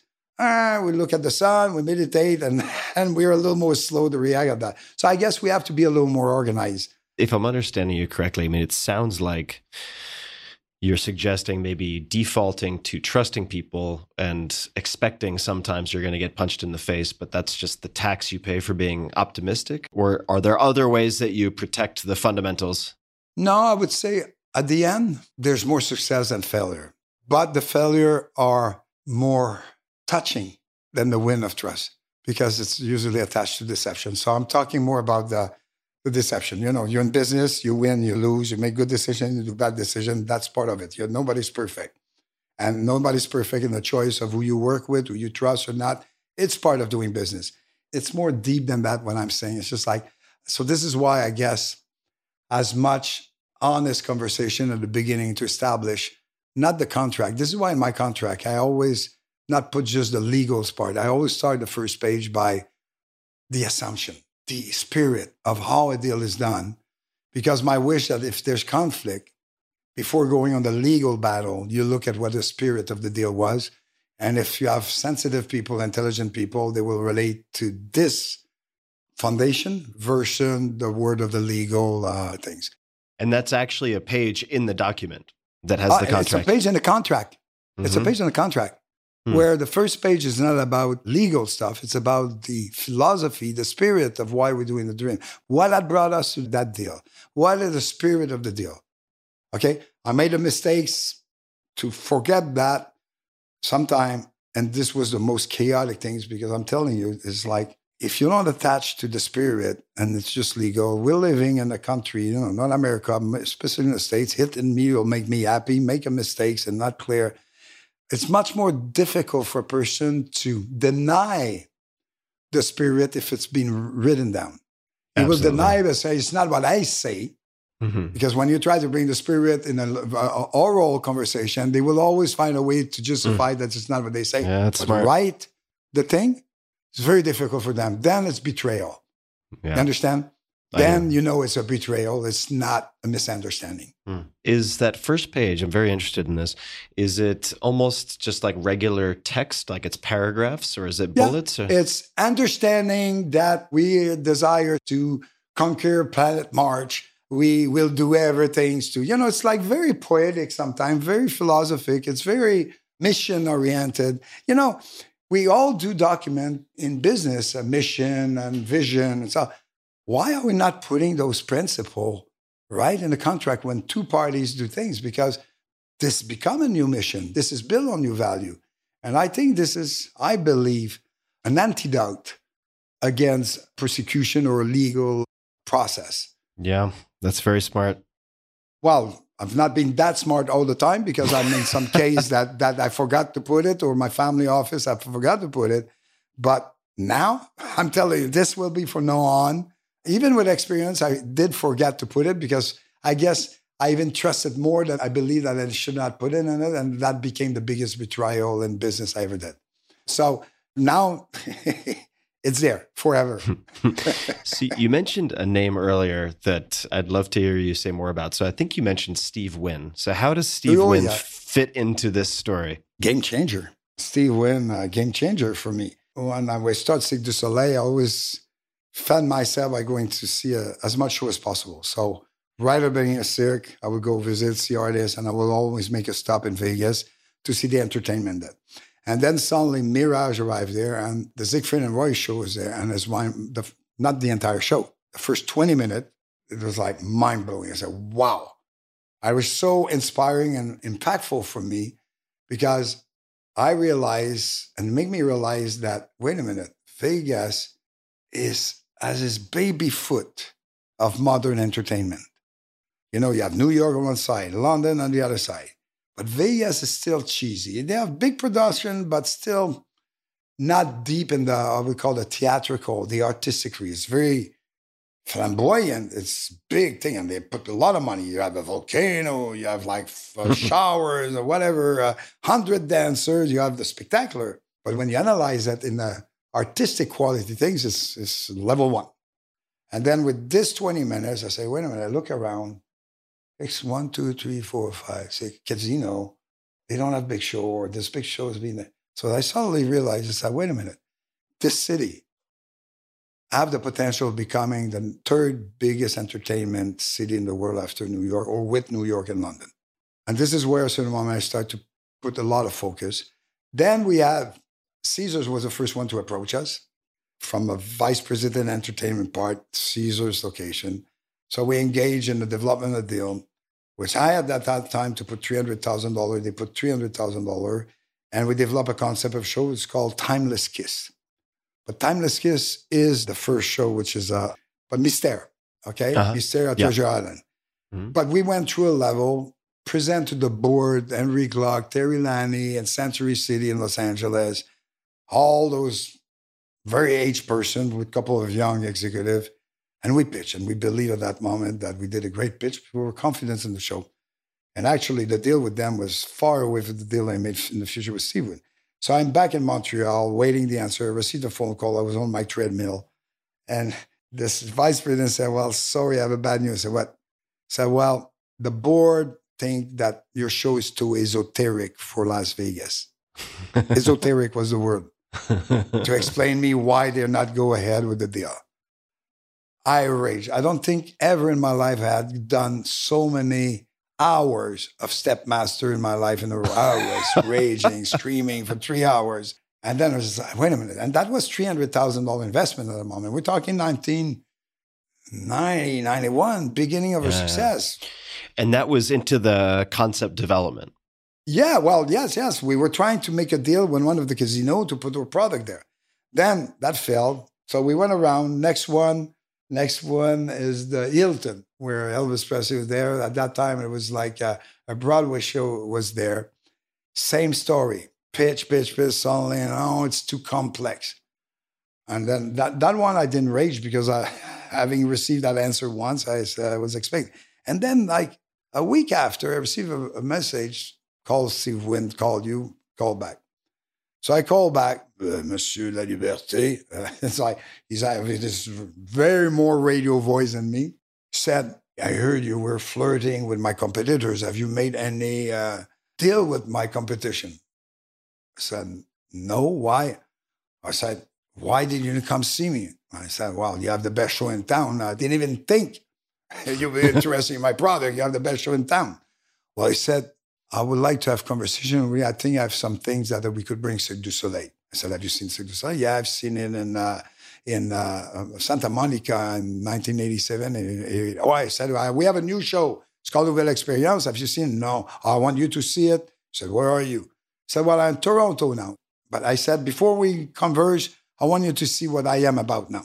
Okay, I don't know at that moment that he have his eye problem and vision problem. So he said, I'll be there Friday with my CEO and 1 or 2 board members. So he flew in, receive him, look at things. And then I see the guy, we go intermission, he said, I like it. So I would like to bring this show behind the Mirage, and we could set up there. He turned around, he said, deal? I look at that deal. And he presented his hand.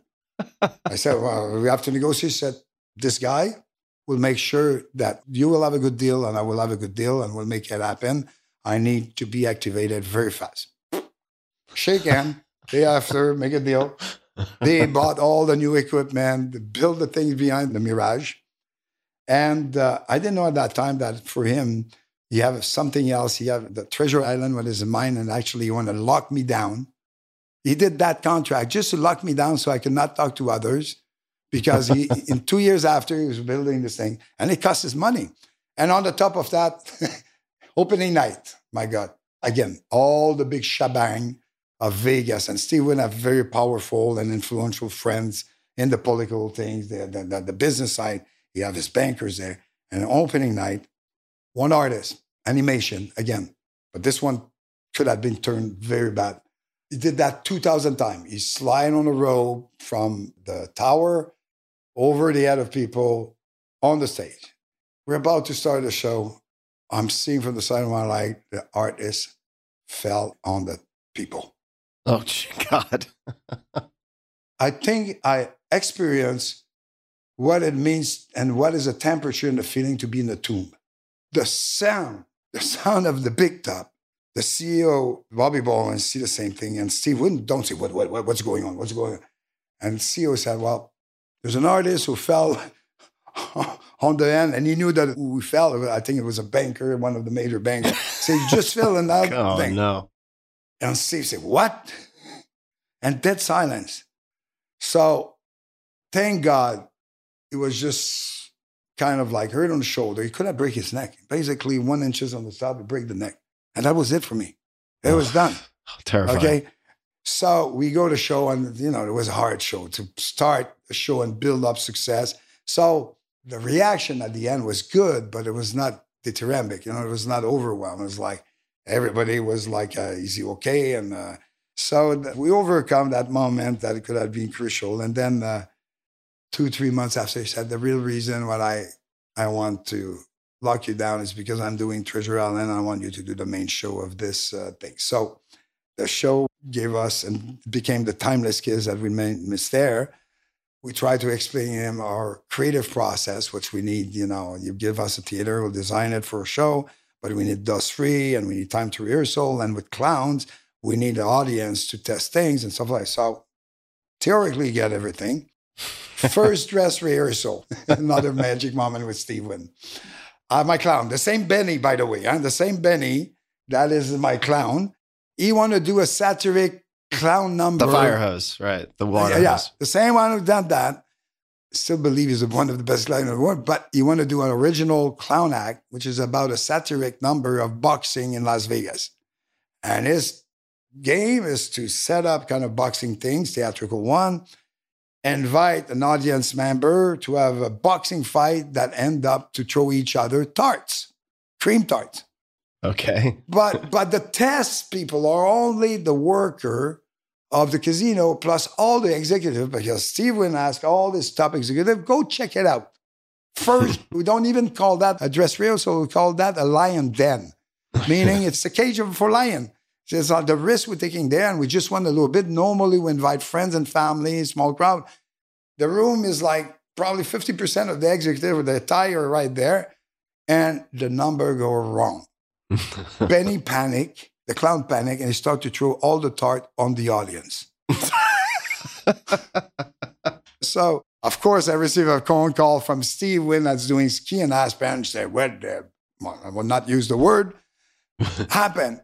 It's like, what are you doing? What is it to throw tarts to people in the room, in the new theater? Like I said, Steve, it's like this was the lion dance and we're testing it, get wrong and stuff like that. The clown panic, we'll correct that. Don't worry, that's part of the process. Panic. And he said, there's no F way. You can say it on my show. That's okay. No, I'm just joking because with all those things. There's no fucking way. Exactly. Well, I didn't say it. You said it. I just tried to play with the situation. So he said, listen, I'm flying tomorrow. I want a private view of the show. Okay? And there's no way you will open the show. And I will tell you what's work, what doesn't work. I have the experience of that in Las Vegas. And we're there. Everybody's freaking out. So I'm cranking because it's like we took months to explain him this process. And now he's like threatening me to not open the show or whatever, in the Steve Wynn way. So we arrive I'm not sitting with him. I'm sitting with Bobby Baldwin, the CEO, because he's my friend and that's the one I made the deal. Franco Dragon and Gilles Saint-Croix, the director and the director of creation with Steve. And you could see Steve. And you know, those shows that have so much mechanic on it, you cannot put the artist on risk. So you don't run the show at real speed. You run the show in a safe way. So you mark the step and then, you know, it's a process. So I'm obliged to run a show that's supposed to give him the information what the show is about. But instead of being 100 miles an hour, it's running at 75. So obviously, you don't see the beauty of the race car. You know, it's like it is just safety, safety, safety. You mark, you take a client lining. Does the light could affect an acrobat? You know, there's all this hundreds of details. So obviously, everything is slowed down. So at the end of the show, stand up. We have a meeting with him, and he's around the table. He look at he talk to us like, "What the fuck is this show?" He says, "It look and feel like a fucking German opera." Franco Dragon, the director, turned around and said, "Thank you, Steve. This is the biggest compliment you can ever told me about the show I create." Swear to God, this is true story. And Steve is just like, "What?" And then I just tell you the show is a piece of crap, and you're telling me thank you by telling you that. And Franco explained, he's like, "Do you know, German opera is very important in the world of opera as an institution." And Steve is totally destabilized. And then he started to say, "I like that. I don't like that. I want you to change that." And then I intervened and said, "No, Steve." I said, "I explain with the things. We're not done yet with the show. This will be a great show. Trust me. And by the way, I have the last word contractually about what will be the show or not." And his reaction, "Yeah, but I control the room, and if I decide nobody goes in, fair from you. Then you'll be in penalty, because if I deliver a show and I have the right, if you don't want to let people in, it's your problem. I would have done my job." And then he turned rage because he said, and you have to understand, Steve Wynn always had control 100% of his narrative. Everybody's at his foot. Here's a little kid from Quebec, and like standing in front of him and saying no. When people tell him yes 3 times in a row to make sure you understand no, yes. And then he turned to Bobby Baldwin, CEO, and said, "What the fuck is that contract? I don't have the last word." And it's about, "Steve, you asked you to make a deal with them, and that was a break deal. You tasked me to make sure that they will be with us. I did it. That was a condition. It was a break deal. I signed it." To the credit of Steve, at the moment, the CEO said, "This is contractually binding." Steve said, "No, okay then. I will have to trust you. I hope you're right, and you will prove me wrong. But here it is. I will trust you. See you at opening night." Just like that. Just like that. Opening night, day after, sold out. We were the hit new show, Rock Vegas. Then after that, there was a whole show, and you know the story. It's like bang, bang, bang. There's to a certain point that after he sold to MGM, there's a moment at the pinnacle of things. We were responsible of 6% of about 40 million visitors, of primary reason why people were coming to Vegas. And we were controlling almost 39% of every entertainment tickets in Las Vegas. Wow. So we did contribute a little bit. Now Vegas is a total red ocean, but we arrived, create a blue ocean, and just like squeeze it with beautiful show. And they were giving us all the money we want to create the most amazing show. And O is an example of it. This is like masterpiece. It's like, that's the perfect match with somebody who believe in you, have a lot of money, and a team that arrive at creative maturity to do his masterpiece. So I'll just mention for people, Blue Ocean, the Blue Ocean Strategy, also a great book worth reading that gets more into this concept. But which was a test case. Cirque story is part of a case study on it. And it's very interesting. And people who will read it, it'll really make you understand how addressing a red ocean by creating a blue ocean could totally be a game changer for an enterprise and the way of thinking about your envisioning strategy. Yeah, total game changer. And I would love to ask you more about Steve Wynn. We might come back to it, but I know we're coming up on 2 hours, so I want to be respectful of your time. But let me ask you this question, which is, I would love to get your perspective on maybe what people miss about Cirque du Soleil and why it became successful. Because I imagine there are many people listening to this who will wonder, and I've wondered this too, why didn't someone else do this? Well, we were a pioneer, but after the success, like any good success, you have impact. creative mind or production company. Some will have the easy reaction, a lazy reaction of trying to copy you. Very bad for them, very bad for the business, very bad for my brand. Why? Because they will play inspired by, they will call that a Cirque la Lune, Cirque of that, to try to grab the flavor and attract them by trying to sell that they're at the same level, right? Disaster. And this, for me, it's lazy people who do that and non-creative people. There's some of that and you have to deal with that. Some tribe are usually, they don't last long, but it does affect your credibility for a period of time. But people are not stupid. They will understand what is the real recipe versus the fake one, right? We're the original. Then there's the other one that you inspire, okay? Young artists. And I was responsible for a lot of new emergent entertainment company that inspired themselves about what we did and became the second generation. You know, it's like in art. You have the first generation, you have the second generation, and you have the other one we call the derivative of the bad one, you know, that sometimes make money out of things, but they just copy and they have no contribution to the evolution of the art. But today we have Cirque du Soleil had nurture dozens of second generation of artists and things. And it's not necessarily always about circus. Mia Wolf, for example. I don't know if you know Mia Wolf. Yeah. So, for example, Mia Wolf, without saying they're second generation, but they are, because I know the founder or some of them.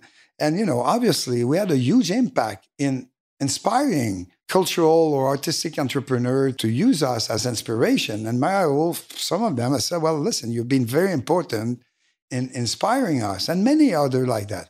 And when you see this, or even in circus, there's been little troops, Cirque things, all like babies of Cirque du Soleil that had defined their own style, that had inspired and contribute to the elevation of the art of circus. And that's beautiful. And there's more of that, there's failure.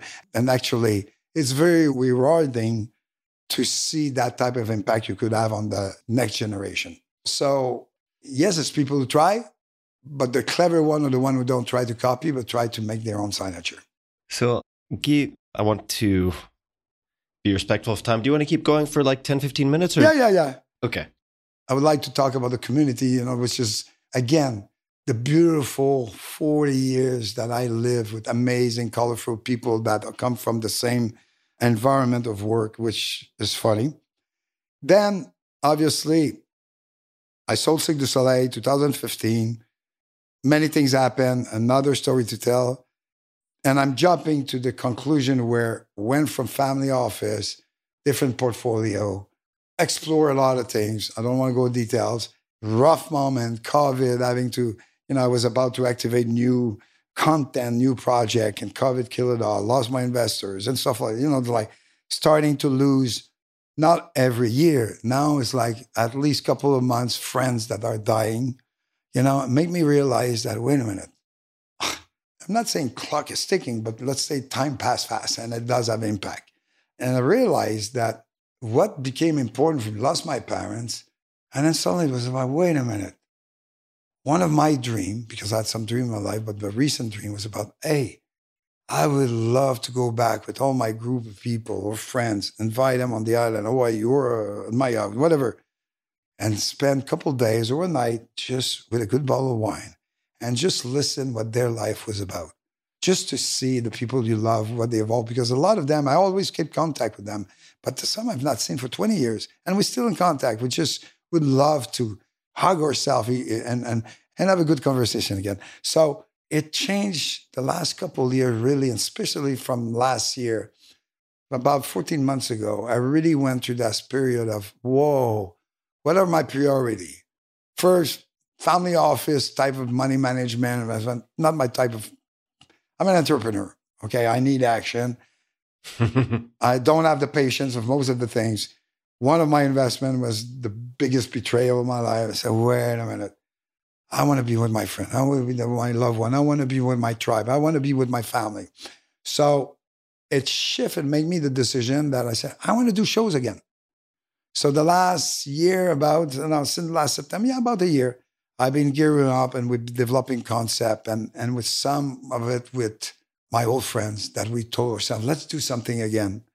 And a bunch of young, new kids, young people that have the fire, the drive, and that I invite to play with us and make sure with all my elders that we use this opportunity of creating things and transfer the knowledge of what we have, or wisdom, or form them and give them and work with them so they could carry on a nice entertainment environment. And at the end, what does it mean? What is the conclusion of that? It's like, in life, you could have all the success you want. You could have all that. But what is the most important? Your family, your friends, your tribe, the people you have live a life with. And the comfort of that is so much important than anything else after. Which at the end, if you realize that, and for me, this exercise of starting up a new entertainment company with new show that I cannot disclose today, but I believe they're pretty ass kicker also there. First of all, we have a lot of fun. We're laughing our ass out every morning that we're writing and creating those things. So we'll live or die from the public reaction. But among the team here, we're like cranking up and we have a lot of joy. But at the end, what all this will permit me is somewhere, hopefully, to this new adventure engage in, which I didn't have to, is maybe end up having achieved to one of my goals at the end, which is, I mentioned it before, being a good ancestor. And this is all the desire of giving back as much as I could in the time left. And I hope there's another 30 years, whatever. My goal is at least 100 years. But I was fed by so much love, so much joy, so much opportunity that what I got was bigger than what one individual has. So I'm trying to find a way that how could I give back of all that through what I know best is creating shows and creating entertainment companies. So this is where I am. We talked about the tome 1. There's a tome 2, and I'm starting to engage tome 3, basically. Very different and also very interconnected chapters, it would seem. And how much of the getting back to performing or shows is the performing in the shows, the content versus having a reason or an excuse to get together with your old friends and the performers? Well, there's different factor on that. One is I realized I didn't do my epilogue. I left at Pinnacle, I visit things. I had a bad result things for X reason. Again, another conversation. But what is my epilogue in all this amazing creative production adventure? And what I'm working now is my epilogue. The second thing is a challenge. It's funny.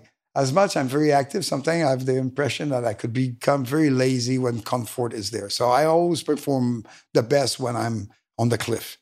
And it's true. It's true. Yeah. And knowing that if I decide to come back on that, and I'm risking a lot, I cannot do what I did at Cirque du Soleil. I have to find a different way. I have to address every angle of the artistic experience I'm about to do with a different look at it. And this is intellectually so challenging and interesting. So I'm having a very interesting brain activities with all those hamsters that keep rolling. The hamsters are definitely awake in this brain.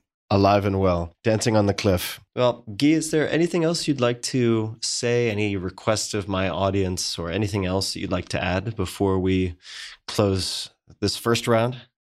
Yeah, but if I open my mouth again, it will be $5 by word that I say from now on.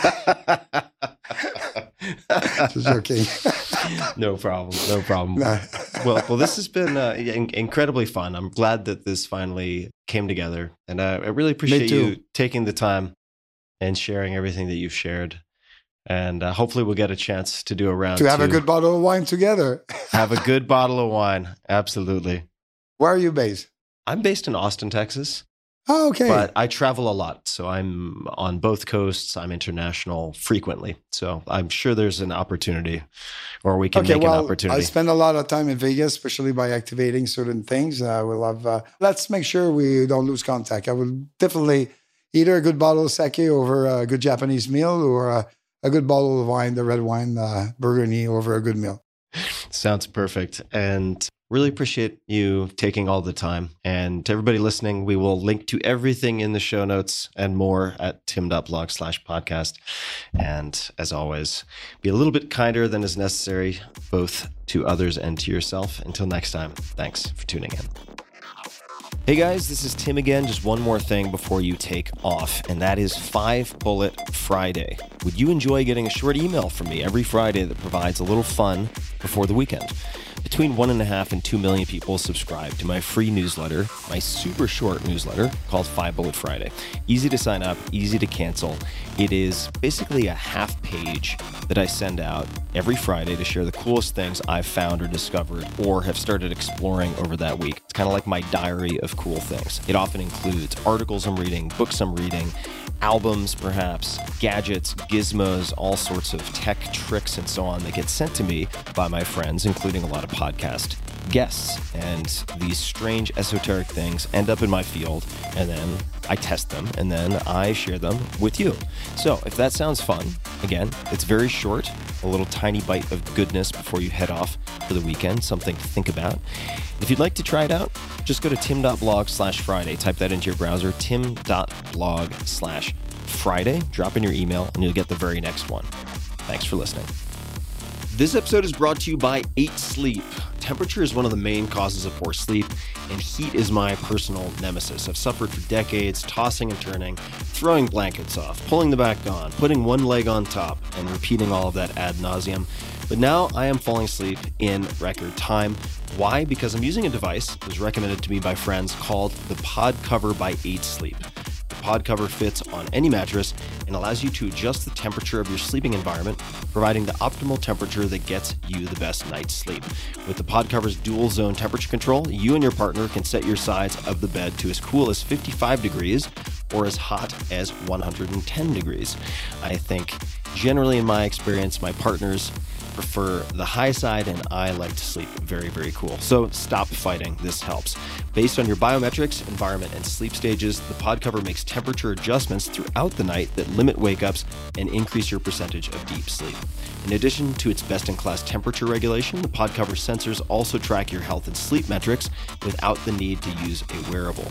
Conquer this winter season with the best in sleep tech and sleep at your perfect temperature. Many of my listeners in colder areas, sometimes that's me, enjoy warming up their bed after a freezing day. And if you have a partner, great. You can split the zones and you can sleep at your own ideal temperatures. It's easy.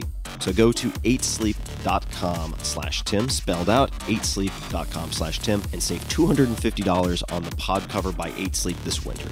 8 Sleep currently ships within the US, Canada, the UK, select countries in the EU, and Australia. This episode is brought to you by Shopify, one of my absolute favorite companies, and they make some of my favorite products. Shopify is the commerce platform revolutionizing millions of businesses worldwide, and I've known the team since 2008 or 2009. But prior to that, I wish I had personally had Shopify in the early 2000s when I was running my own e-commerce business. I tell that story in the 4-Hour Workweek, but the tools then were absolutely atrocious, and I could only dream of a platform like Shopify. In fact, it was you guys, my dear readers, who introduced me to Shopify when I polled all of you about best e-commerce platforms around 2009, and they've only become better and better since. Whether you're a garage entrepreneur or getting ready for your IPO, Shopify is the only tool you need to start, run, and grow your business without the struggle. Shopify puts you in control of every sales channel. Doesn't matter if you're selling satin sheets from Shopify's in-person POS system or offering organic olive oil on Shopify's all-in-one e-commerce platform. However you interact with your customers, you're covered. And once you've reached your audience, Shopify has the internet's best converting checkout to help you turn browsers into buyers. Shopify powers 10% of all e-commerce in the United States.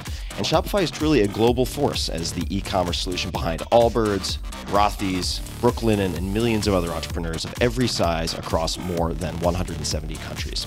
Plus, Shopify's award-winning help is there to support your success every step of the way if you have questions.